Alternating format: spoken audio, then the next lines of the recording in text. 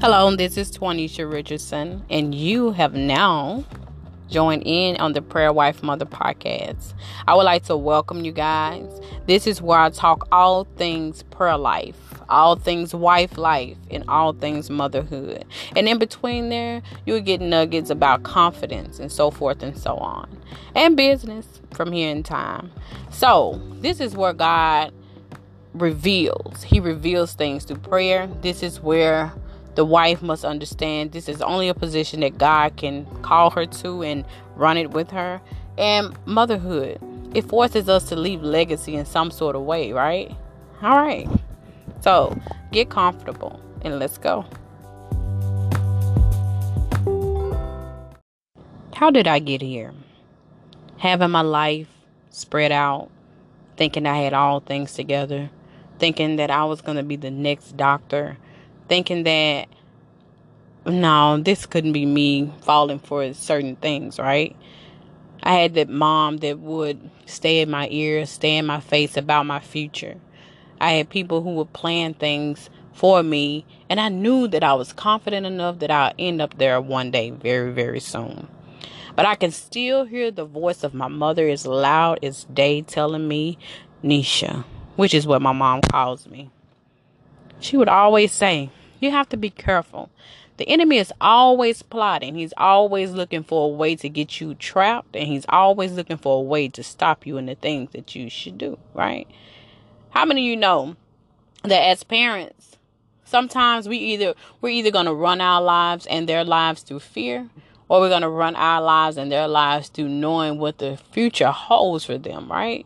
I know this stuff so well by now, from being a child who mom always talked about it, to now being a mom of multi-age children who I want to have the best life whatsoever. And how many of you know having the best life, it's not hard to do. It's about a series of decisions that you make, right?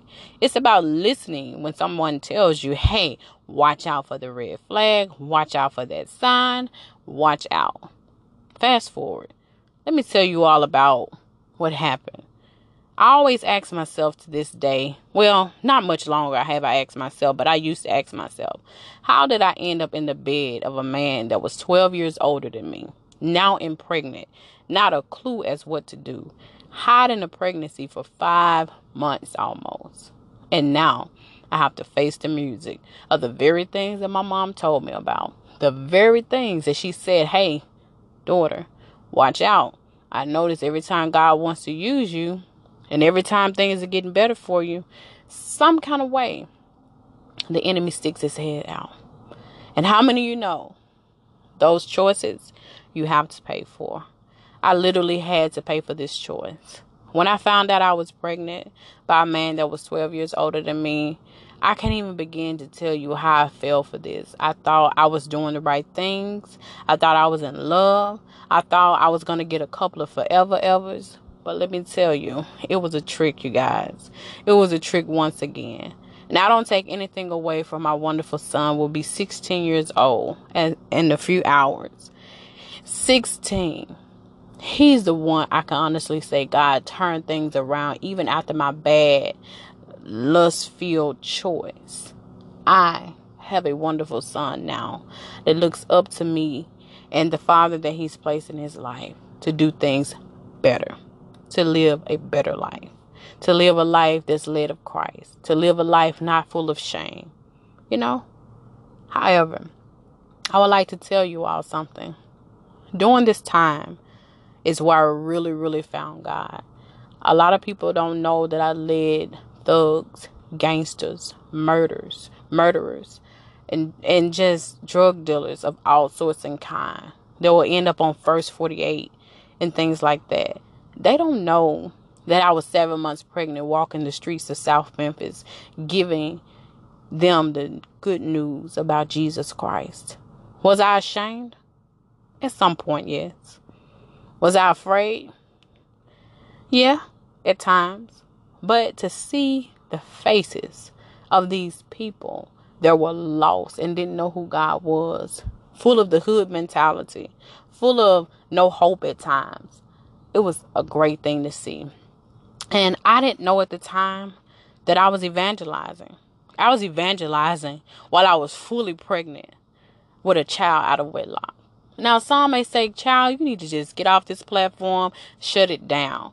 But if we don't tell people where we come from, if we don't tell people about the things that we had to face, we're going to miss a lot of people. And a lot of souls are going to be lost. Okay? The word of God lets us know that he that winneth souls is wise. Go ahead and read it. Proverbs 11:30. Winning souls, it takes a wise person to do it. What if I was caught up in my feelings about being pregnant out of wedlock? What if I was caught up in my feelings that I was so big walking down the street in the summertime ministering the gospel of Jesus Christ? What if I was ashamed and consumed that I laid up with a man that was much older than me, even facing different charges? Like, what would I have done? You know, I just want to take a moment real quick and just thank God that he did not allow anybody to kill the witness that was in me. You know, I just want to thank God that I have made bad choices. I made bad decisions. And just like somebody listening to me right now, you've made lust-filled decisions before. You've allowed your lust to drive you. You've allowed your feelings to drive you. And they had nothing to do with God. But I'm here to tell you, we serve a God that redeems us. Okay? We serve a God that knows how to make our mistakes even to prosper.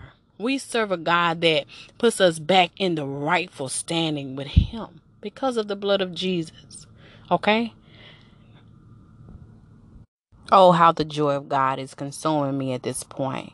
I just ask that you would take a moment about the things that you even allowed the enemy to consume you with over and over and over again, and just give God thanks.